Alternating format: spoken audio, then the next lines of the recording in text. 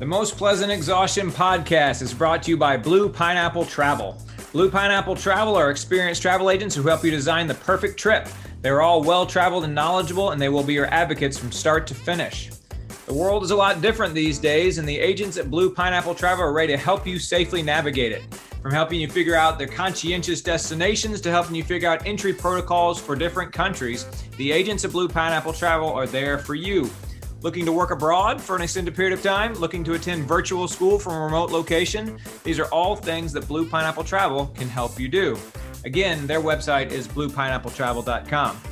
The Most Pleasant Exhaustion podcast is also brought to you by ITL Coaching and Performance. You can find them at itlcoaching.com. ITL Coaching and Performance exists to build a community of athletes set on reaching goals and serving the community. They have a passion for helping people achieve their goals and dreams. ITL coaches are real people with phones, emails, and the desire to spend time with you during your training. They are vested in their ITL athletes. ITL takes a communal approach to coaching, so there's always someone available to answer questions and to help adjust your training schedule. An ITL coach will be glad to meet with you and to chat about your goals and find the best plan to help you meet those goals. Again, their website is itlcoaching.com. And finally, the Most Pleasant Exhaustion podcast is also brought to you by SlayRx. You can find those good folks at www.slayrx.com. Are you needing a pleasant spark to take your endurance game to the next level? Are you needing an all-natural, high-quality, customized hydration powder with or without sugar to stave off cramping and dehydration? Are you in need of an effective all-in-one fuel to slay your endurance efforts? Look no more, SlayRx. SlayRx has a really good line of products to serve our Most Pleasant Exhaustion podcast listeners. Let's start with Michelle's favorite, Spark Plug, which replaces sports gel and gross post-race trips to the Porta-Johns. It's a poppin' electrolyte powder in small, easily carried tubes. There's also an all-in-one endurance fuel. It has all of your electrolytes, clean fuel, and for no extra cost, your essential amino acids with or without caffeine. And it costs about 1/3 as much as other brands' combo rocket fuels. Finally, they have my favorite, SlayRx Hydrate Powder, which comes with or without sugar in varying strengths of electrolytes based on your individual needs. They can find those individual needs on the free quiz online at slayrx.com or with in-person testing like Patrick and I did at their headquarters on podcast episode number 114. Hydrate is the fuel that I used during the Blue Ridge Relay this year, and I recommend it for all of you as well. SlayRx products are 100% natural, come in great flavors, are vegan friendly, and the Hydrate Light is keto friendly. They've all been well researched and developed by a UGA food scientist who's also an Ironman athlete. The products are tested by the pros and endorsed by your fellow endurance athletes and hardworking folks in the community. The free sweat quiz and their products can be found at slayrx.com, on amazon.com, or at your local run and bike shop if it's available. You can use the code PLEASANT22 for 10% off at their website. Thanks to SlayRx for sponsoring us, y'all. Give them a try. We appreciate our sponsors, and thanks to all of them for helping us bring you the Most Pleasant Exhaustion podcast.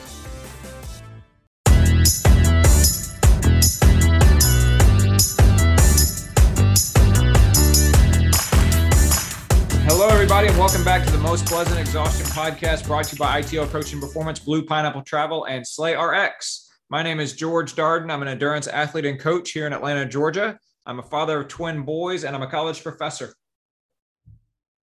My name is Michelle Frank. I'm also an endurance athlete here in Atlanta, Georgia. I am the mom to 3 girls, and I'm a CPA.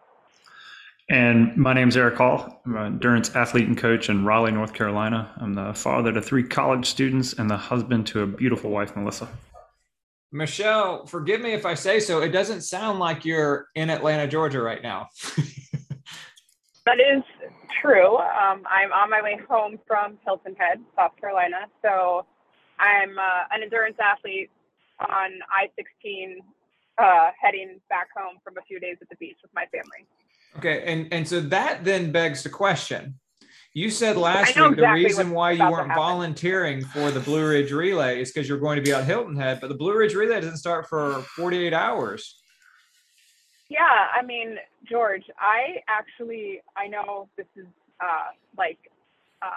sometimes, not believed by others. I'm not superhuman. I cannot come home and unpack from the beach and then leave 36 hours later to go to North Carolina to volunteer for the Blue Ridge Relay, unfortunately. So in my mind, I went to I'm in Hilton Head. I'm coming home from Hilton Head. It is going to take me just as long to recover from being at the beach for a few days as it will for you guys to run the Blue Ridge Relay. So, I don't know. It's like, have you been to the beach with your kids? Do you know what it's like at the beach with kids? Like, it's Do I know what it's like at the beach with kids? Yes, I do. Right. So I want to tell you, I had one goal because I get a newsletter Monday, Tuesday, Wednesday in my email, and I get very few running newsletters, 4 total. And my goal for the entire time was to read one linked article from one of the newsletters while sitting on the beach. At no point in time did I sit in a chair or sit on the beach in general long enough to read one article. Sounds like a lovely, relaxing trip. My kids had a great time. They thanked me for the memories for the umpteenth year, and that's what it's all about. So good, very good, very good. Well, I'll look forward to seeing you in the starting line on Friday morning, one way or another. Because, like Ken said, and we'll be debriefing our interview with Ken here. He said, if somebody shows up on the starting line ready to volunteer, he has his little bag for him. We'll tell him where to go. Right, Eric? Yeah, he said he will put them to work, is I think what he said. Awesome. You guys keep dreaming over there. Eric, how you doing, man? How you been?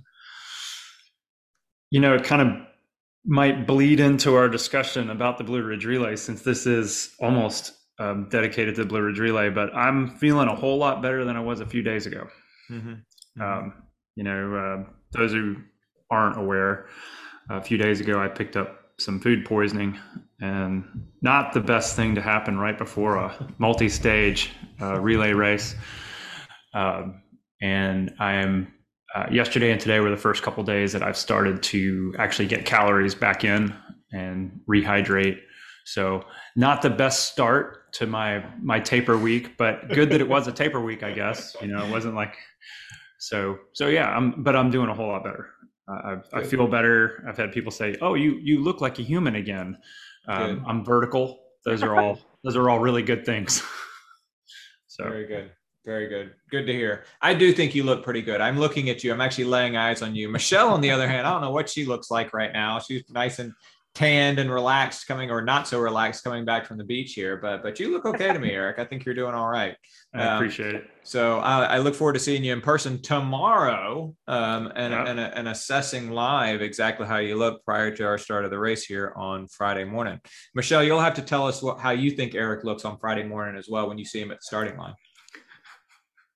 I'll definitely, I'll give you my most honest opinion. All right. Very good. Very good. Michelle, like I said, we're going to be talking about our interview with Ken, debriefing that like we often do. We debrief it afterwards. And then we're going to be talking a little bit about kind of where Eric and I are prior to the start of the Blue Ridge Relay here. But we can't not mention UTMB. I think we'll circle back around to the world's most competitive and famous ultra race sometime over the course of the next couple of weeks here. But can you give us a quick rundown of what happened there? Sure. I think in the women's race, we had, I'll just back up by saying it's interesting because last year, the pandemic was, much more kind of in our faces and people were just starting to get vaccinated. But this year, because of the different variants of the pandemic, it turns out that whereas last year there weren't as many, COVID positive cases, people got to the race and they made it through. We saw right away from the beginning that as teams got together and people started sharing houses and a lot of people tested positive either right before the race or there were some early DNFs. And then, they realized when they felt awful out there and exited the run 10, 20 miles in that they were also positive for COVID. So, right away, what comes to mind, Sabrina Stanley went in super hot that not only was she going to win, but she was going to break the course record. She didn't even start. And then one of my favorites, Tim Tollefson, he went out, but he exited pretty early and also came down with COVID. So there was a lot of COVID this year, even though, I think generally speaking, the world thinks we're kind of past it. So that's just a bit of a precursor. But as we've Yeah, seen over the I'll past just few add years. real quick. The Vuelta a España, the Grand Tour, the Tour of Spain is going on right now, and it's kind of a similar situation. Is that the world's kind of moving on, the sport's kind of moving on, but there's still been several riders and staff members of teams that have tested positive along the way and have had to leave the race as a result. And so it's still very much a factor. And to say nothing of the athletes, a few of them that ran Western States got COVID, recovered from COVID, and also went out to do, one of the multitude of races that make up UTMB. But at least just in terms of, UTMB itself, for several years in a row now, the American women have just dominated.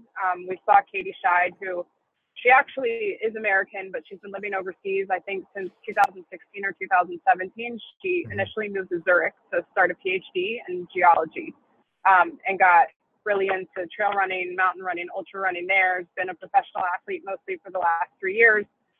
She did have a previous UTMB finish and went out there and was really not on the radar, but just took the lead pretty early, lost the lead maybe around 70 miles. I want to say maybe around 100 kilometers, but then regained it and came away with a victory. That was great to see. Pretty cool. Yeah. It's rare that somebody gets past that late in a 100-mile race and then comes back and regains the lead. Very cool. Yeah. And to say nothing of the fact that she was passed by the third place finisher at Western States, who ended up coming in second place behind Katie at UTMB. So it was a phenomenal run for Katie. I heard her on, I think, Single Track podcast say that she's kind of done with UTMB. She wanted to go back and just kind of have a feel-good run, and winning was more than, she had expected. She started working with Jason Koop more recently. She had previously had a French coach, and I know we've talked a lot about Koop and his podcast and some of the stuff that he's written. So just another fantastic win for an American ultra runner on the women's side. Very cool. Very cool. And then on the men's side, it was a course record too, wasn't it? Yeah. Well, I think she and I think they were both under the course record. Yeah. Someone's going to double check me, but I think first and second place female were both under the course record. So yeah. Just really phenomenal run. They got really lucky with the weather also. But I don't want to take away from an amazing performance because it was good weather. So. Right. And it was also a course record on the men's side. Yeah. So, I mean, I think, Kilian he's just got to be the best there ever was, and maybe the best there ever will be. So he went out and, him and Jim Jim Walmsley, American phenom ultra runner. He actually moved about 4 months ago. He took his fiance out to Chamonix so that he could train on the trails. He did not run Western States this year with a sole focus on UTMB. And he finished higher than he's finished before, but at some point, he had said in a post-race interview that he was trying to put as much space as he could on Kilian by hammering the downs. And when his quads gave out, I mean, Kilian just sailed away from him basically. So another amazing run by Kilian. He's just seems like another level, but it's fun to watch him run. So yeah, the French men are just amazing at UTMB. I mean, maybe that makes sense. It's like their backyard, but I feel like they had 4 or 5 people in the top 10. So. Very good. Very good. Like I said, we'll talk more about it later on because they were some pretty incredible performances. But yeah, both course record performances, both are currently on Strava, as a matter of fact. And so you can go back and look at their splits and everything else. And yeah, there's more to say about UTMB as well, because UTMB is more than just the one single race. It's actually several races of all different lengths, some of which are even longer than that sort of marquee 100 mile race. And so we have a few other things we'll talk about over the course of the next couple of weeks. But thanks for the quick recap there, Michelle. Sure thing. Let's talk about Ken Sawinski. I really enjoyed talking to him. I know Eric did. Michelle, I know you did. Michelle, you had the first hot take on Ken, like literally before I even published it, before I put it out there, before I was finished with the editing. You wrote to us on the text thread like a couple of hours later. Do you remember what you said? I do not. And it's so unfair because I can't even look it up. Eric, do you remember what she said? I do have the benefit of going back in the text thread, but I'm not going to. So okay. She said he seems excited about it, but he seems really tired. And I think that's accurate. He said that this year, it felt like they had already done 3 of them. He said it felt like he had managed and already gone through the finish line of 3 separate Blue Ridge relays. I think you were accurate.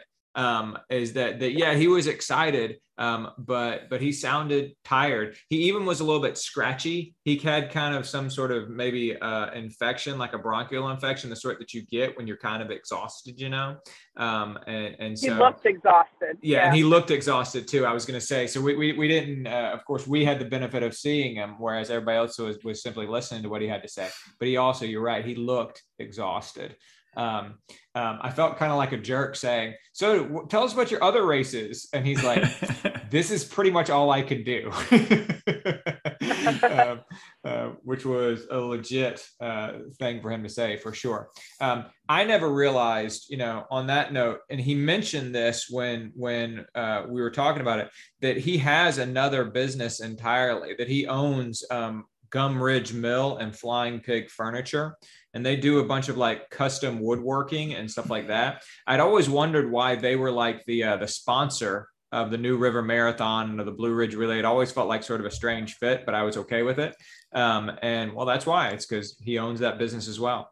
And they do things like they can make custom wooden pieces for your house, be it like picnic tables or even roofs and things like that. And so pretty cool. My trophy for the New River Marathon was actually a fish that had been carved out of a piece of reclaimed wood, which was a great trophy, by the way. But that makes a whole lot more sense now, given that he's actually a business owner of a woodworking business. My favorite awards from races are the handmade ones. Mm-hmm. Peyton's, they do the handmade awards. Mm-hmm. The Dog at 12 Hour, they've always done plates. They do, and I think those are some of the coolest, mm-hmm. And they're timeless. Mm-hmm. So, I always really like unique awards in general. On my Peyton's award, to the point of your point of it being handmade, they actually made a mistake. And so there's like a mistake on the back of it. It's like, whoops, we made a mistake here. Congrats on your win. And you flip over to the front and it's correct on the front. Yeah, that's right. They like misspelled Peyton or something like that. I don't know. But yeah, it's pretty cool. The Atlanta Track Club has been doing a lot more unique awards over the course of the last little while, be it like a Yeti mug or like a baseball bat or like a scarf or all sorts of other things like that, which I'm certainly here for. I think it's very cool. Eric, what was your favorite part of the interview with Ken? I wanted to say that even though he was tired, he was visibly tired. And this leads to what I enjoyed most about the interview is his enthusiasm for this race bleeds through everything he does. And, the listeners, all they got to hear was the interview. And I say that because we sort of have a relationship with him. Mm-hmm. Even at the Tobacco Road Relay, when we were there, we talked a little bit about Blue Ridge Relay, and you can just hear the enthusiasm, the love he has. And when he talked about, hey, the whole point of this was to showcase this beautiful place where I live. Yeah. And it just so happens to be runnable, and it just so happens to have these, epic legs, and it just so happens that 200 teams come out here every year and enjoy it with me. He endures all of that, not just because it's a part of his business, because he really likes it. Mm-hmm. I mean, and that's the dream job is the job that you enjoy so much it's not work.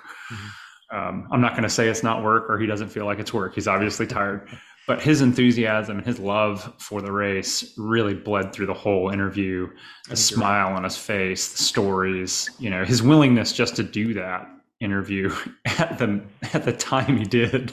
Yeah. So yeah, that was my favorite part of the interview. And I expected that after our previous interactions, because like I said, Tobacco Road Relay, we get all the emails from them in the lead up to the race. We see him at the race, and that's the same Ken you always see. Yeah. Yeah. I agree. And he's very responsive. He's a very present race director. If you send him email, he writes you back, whether it's for the New Road Relay or the Tobacco Road or the New River Marathon or the Tobacco Road Relay or for the Blue Ridge Relay. He's committed to it, and he clearly, like you said, enjoys it. That makes for a better event, right?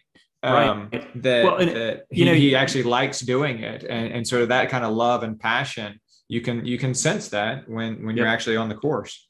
He's bought into it. Yeah. It's his. He actually said that story about, a few of my college friends said, hey, let's put together a team, but we'll only do it if you run with us. Mm-hmm.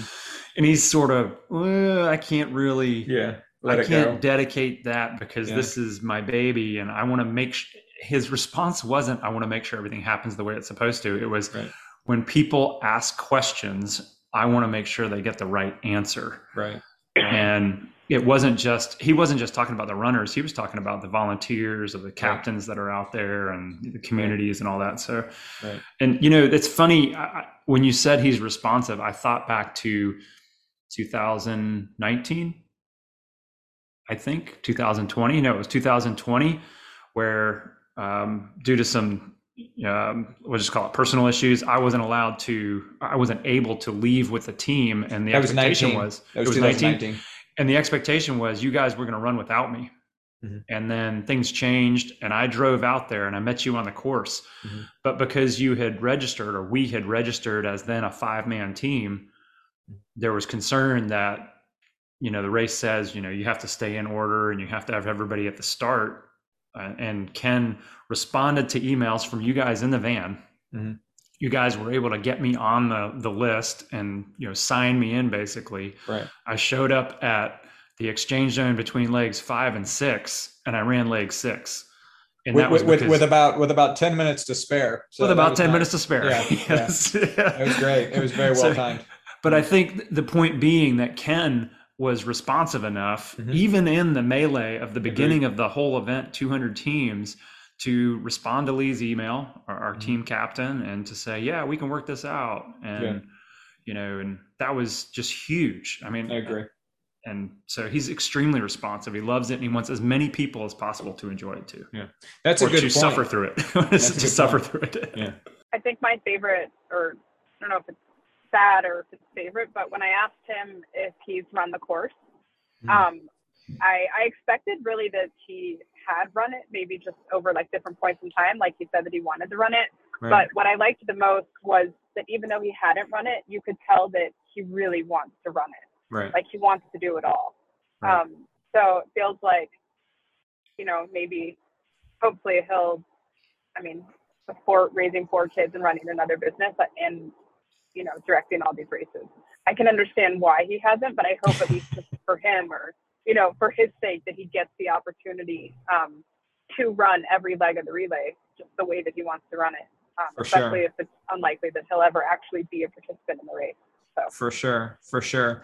Yeah. We'll see. When he was talking about not ever being a competitor in the race or being a participant in the race, and like Eric said, sort of handing the reins over to somebody else, it reminded me of the times when I've gotten a sub for my classroom, that, you have to, from time to time, get a substitute teacher.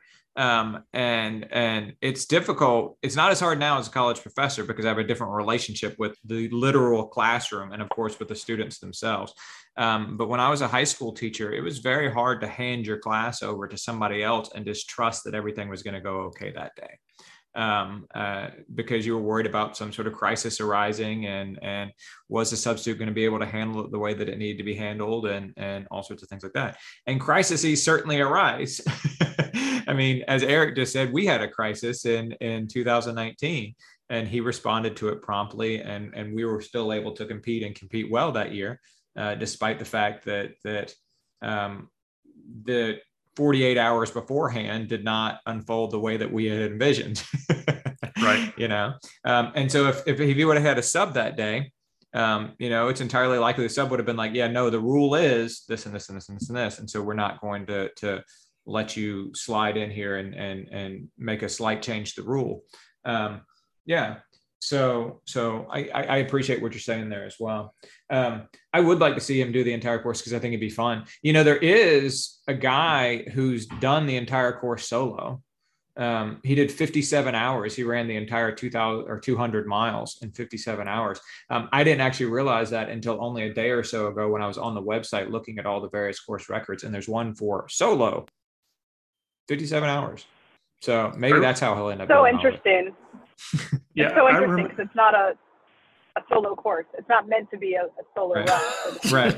No, and that's a good point too. And that actually segues into the other thing that really stood out is how much he really likes the team format. And the New River Road Marathon was great. Don't get me wrong. I'm not trying to say that there was any problem with that. It was a well-run marathon, and he did a good job. And I enjoyed being there, except for the fact that the last 10K was devastatingly painful. And you knew it going in because you had seen it. Yeah. Well, after we quit recording last week, I gave him a hard time about how hard the 3 miles between 17 and 20 were on that course. And he's like, "Oh, that's like my favorite run." I was like, "Yeah, but you've never done it between 17 and 20 of a marathon." He's like, "Point taken." But anyway, but it was a well-run race and it was a good course and they all did a really nice job for sure. But clearly his love is in relays. Like he said, it was the Blue Ridge Relay that got him into doing any sort of race directing at all. The new race, the Tobacco Road Relay, also a relay. And then he told us a little bit more about the race he has in his back pocket. We're of course not going to spill the beans on it here for everybody. But suffice to say, it's a relay as well. That's clearly where his love is. And I think that's probably a good thing because to Eric's point, if he's committed to relays and loves relays and thinks that that's like a really valuable race format, he's bound to be more committed to it. And he's going to put on better relay races than he would solo races, Eric, are we going to have to start like doing all of his relay races, you think? I think we will, as long as he keeps them in the Southeast. Yeah, I think we will. But what if he doesn't keep them in the Southeast? What if he does like the Great Plains relay race or something like that? Well, first of all, you don't have to worry about that because he said the one in his back pocket is in the Southeast. True. So let's get that one up and running, and then we can figure out whether he's going to the Great Plains. But the real question is do these relays have a co-ed team option? Yeah.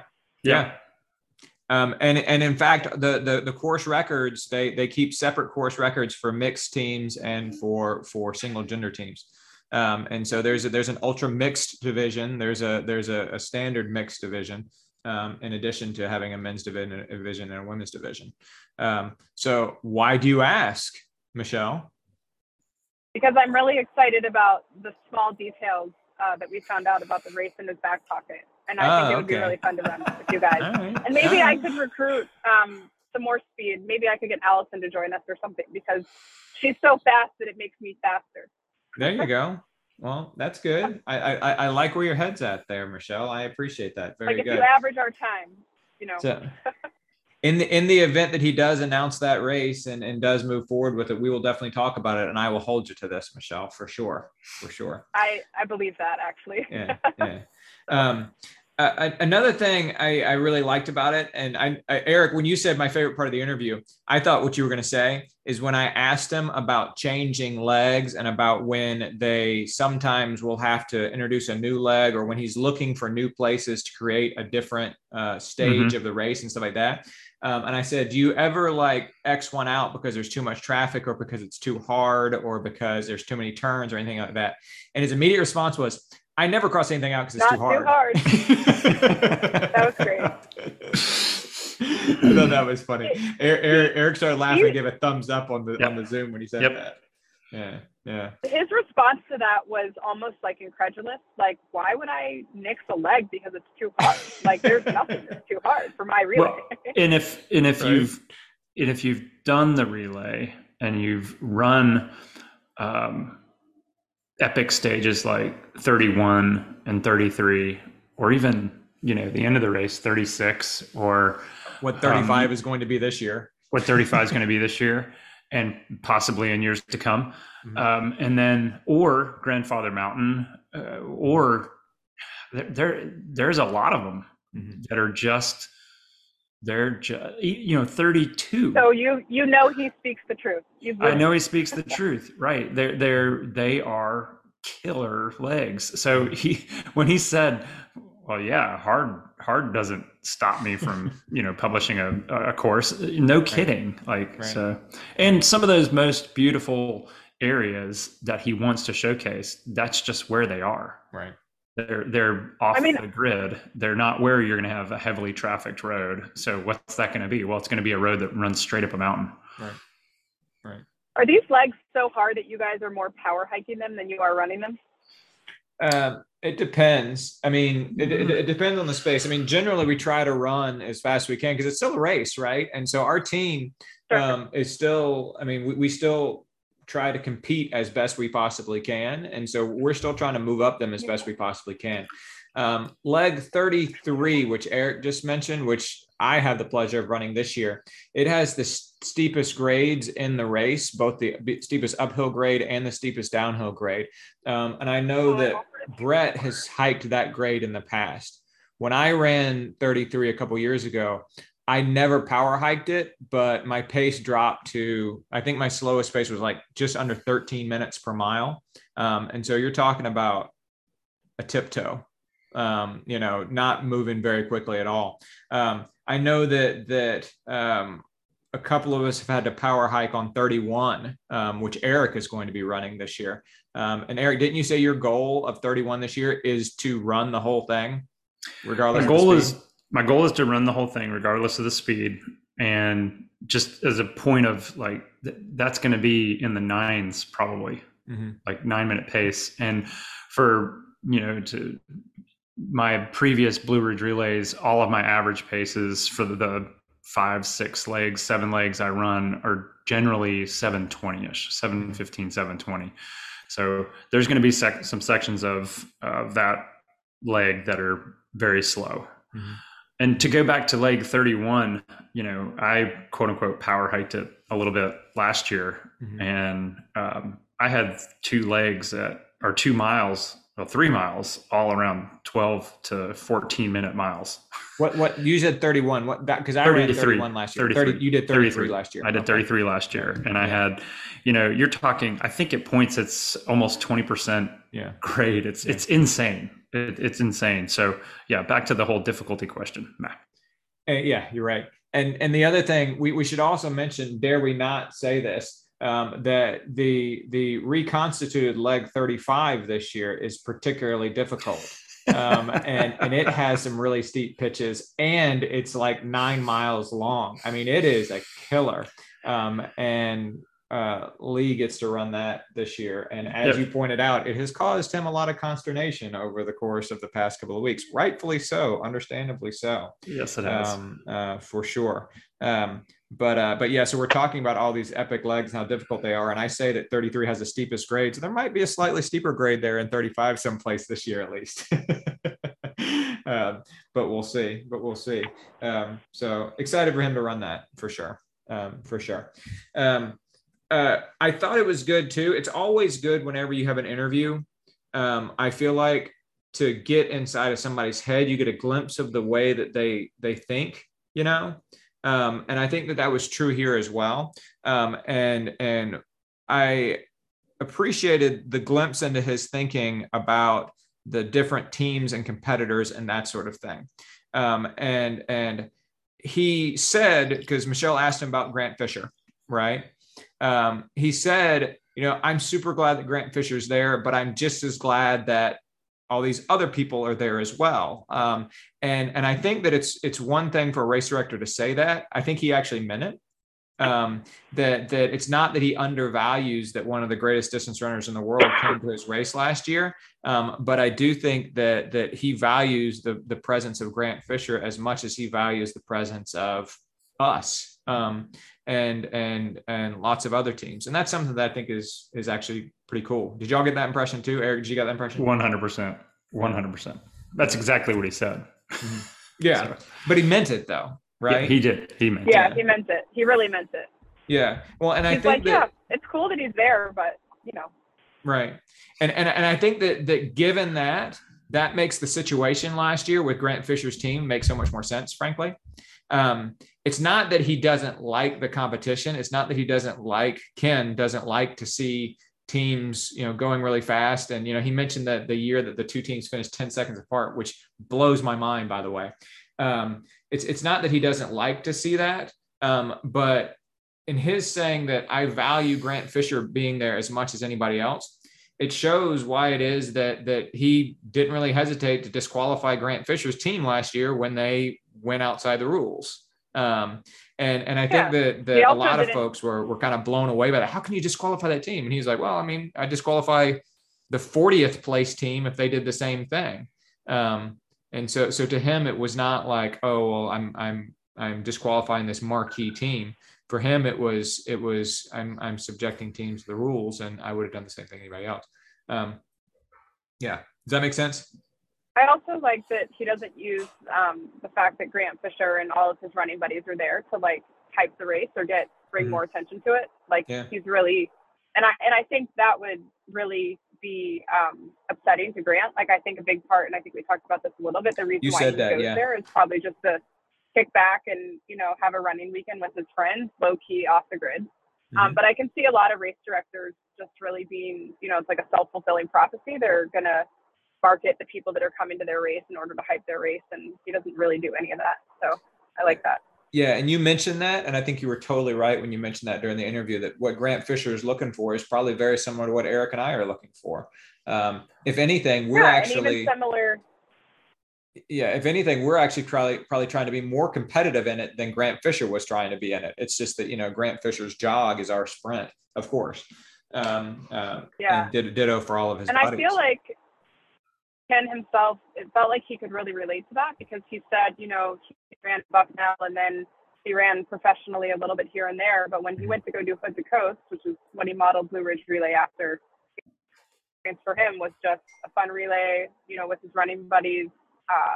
Place, time, didn't matter, but they still took it really seriously. So trying to give people that same experience over here in Blue Ridge.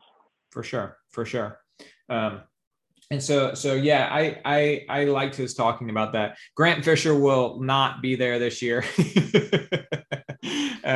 So the Diamond League final is this weekend as well. And so he's going to be over in Europe actually running, doing his job. I guess you could say he has work, he's not skipping going to Hilton Head or something like that. So, he's going to be actually running in a far more competitive race this weekend. So, but we will keep an eye out for his buddies.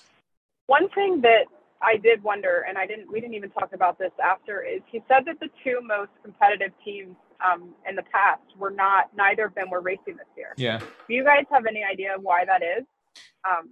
No. I don't. And I figure that maybe we'll hear something about it once we actually get on site and start talking to some other teams and stuff like that, or maybe not, I don't know.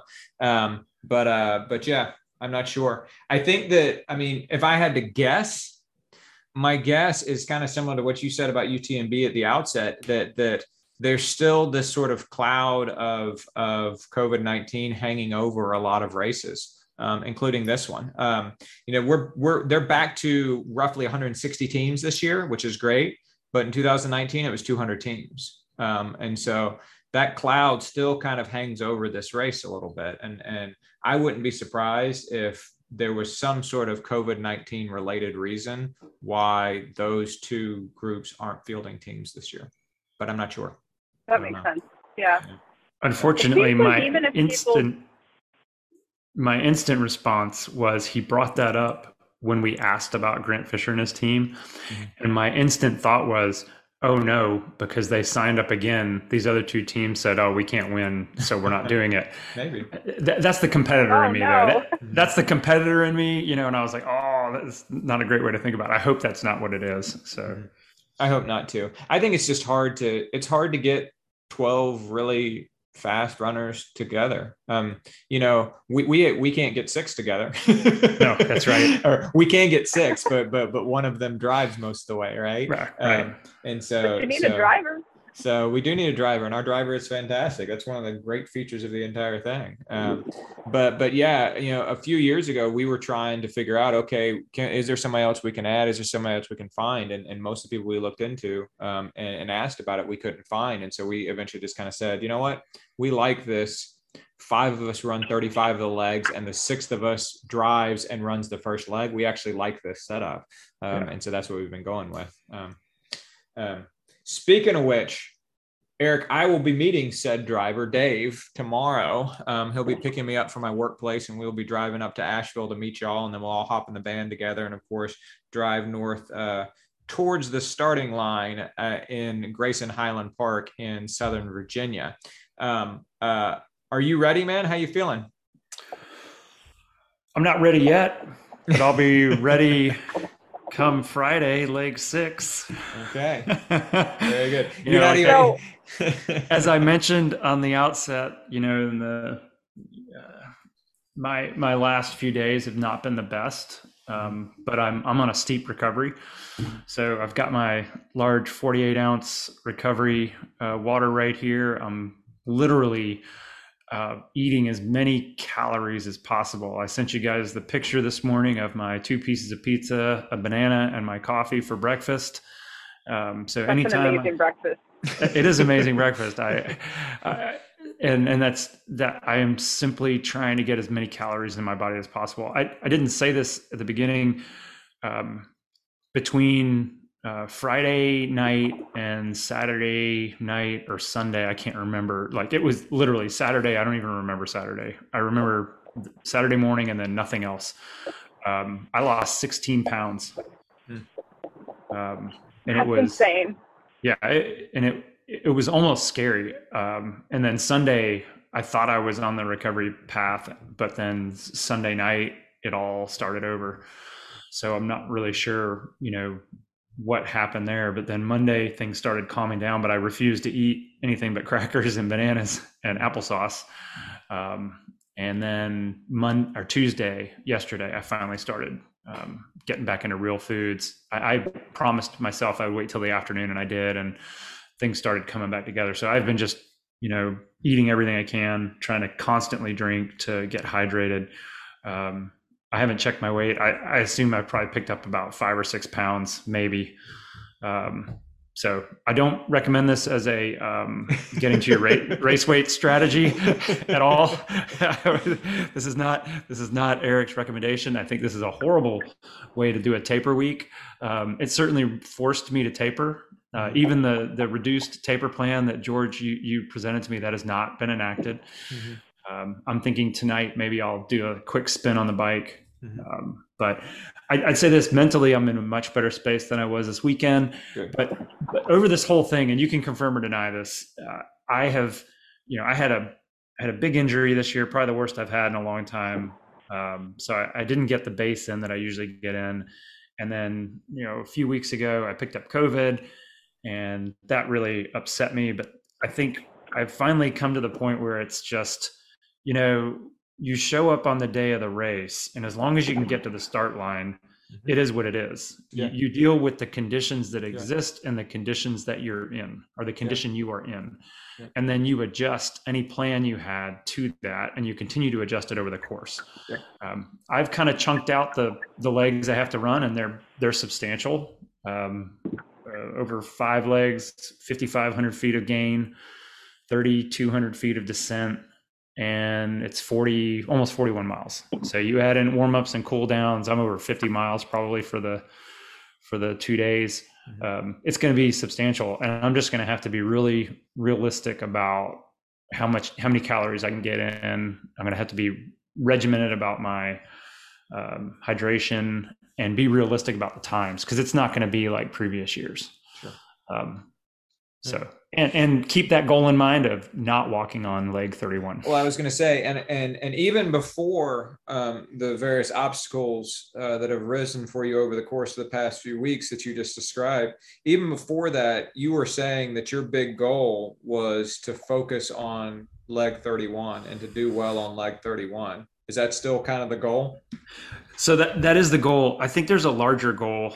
I've looked over the last 4 years of the Blue Ridge Relay, and honestly, a lot of my stage races and ultras and the pattern, there is a pattern that exists where I'm a little over ambitious going into the race, and then I hang on as long as I can in the middle of the race, and then the end of the race is just a slog. And part of that's part of ultra, like that is what's going to happen.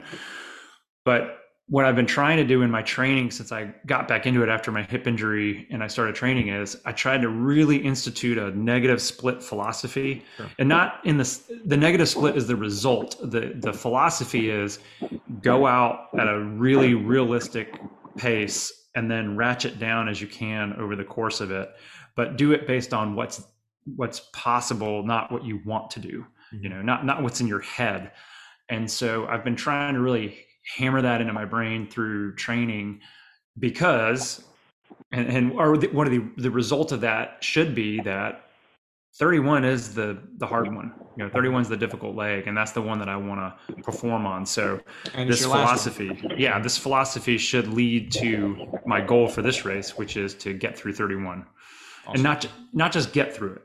I've run 31 at 11-minute average pace. That's not the goal.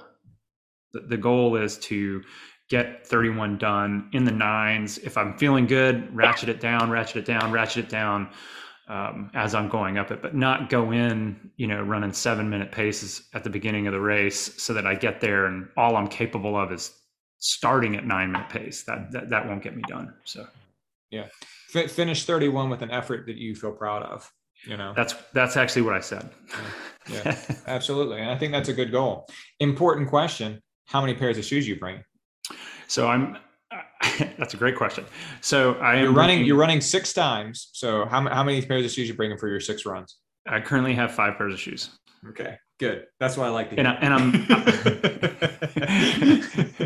I have 5 pairs of shoes. Now, having said that, 3 of them are Endorphin Pros.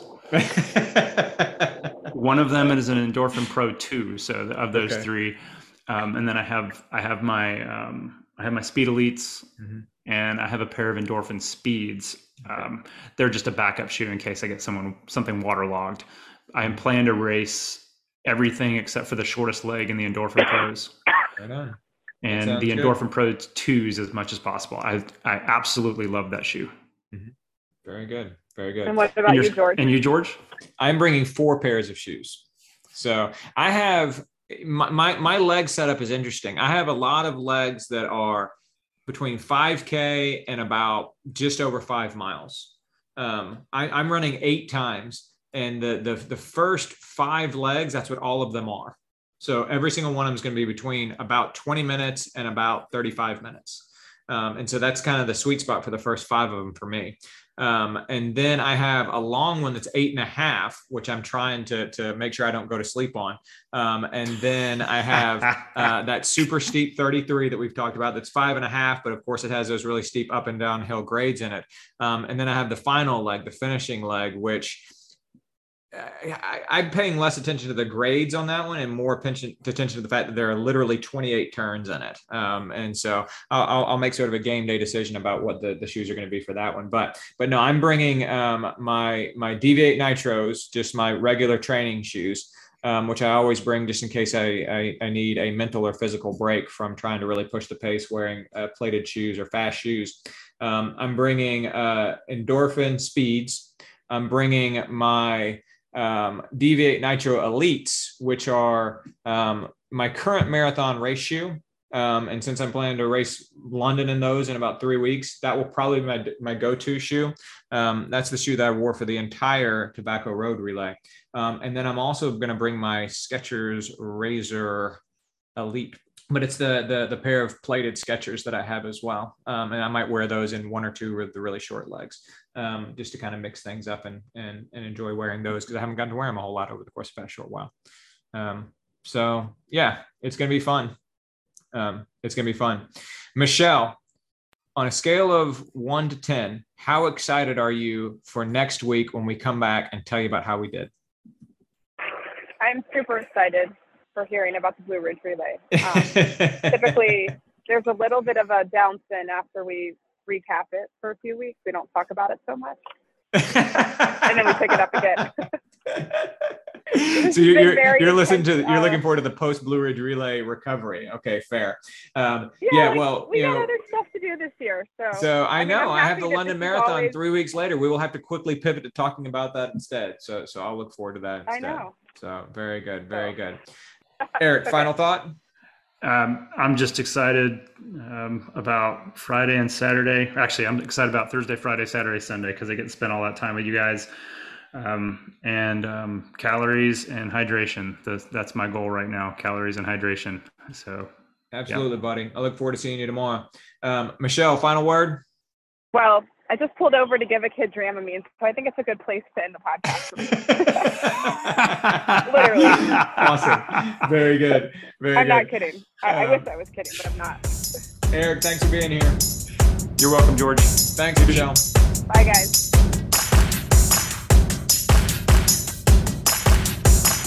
Thanks again for listening to the Most Pleasant Exhaustion podcast. You can find us on Facebook at facebook.com/pleasantpodcast, on Twitter @pleasantpodcast, or on Instagram, Most Pleasant Exhaustion. We're available on Stitcher, SoundCloud, Apple Podcast, or Spotify, so share us with your friends. Don't forget that we're sponsored by ITL Coaching and Performance, who you can find at itlcoaching.com, on Twitter @ITLCoaching, on Facebook at facebook.com/ITL Coaching Performance, and on Instagram, ITL Coaching. We're also sponsored by Blue Pineapple Travel, bluepineappletravel.com, facebook.com/bluepineappletravel, and on Instagram, Blue Pineapple Travel. And finally, don't forget we're sponsored by SlayRx. That's slayrx.com, facebook.com/here4SlayRx, that's the number 4 SlayRx, Twitter @officialSlayRx, and Instagram, here4SlayRx, the number 4 SlayRx. Discount code PLEASANT22. On behalf of Michelle Frank, Patrick Ollinger, and Eric Hall, I'm George Darden. Thanks for listening to the Most Pleasant Exhaustion podcast.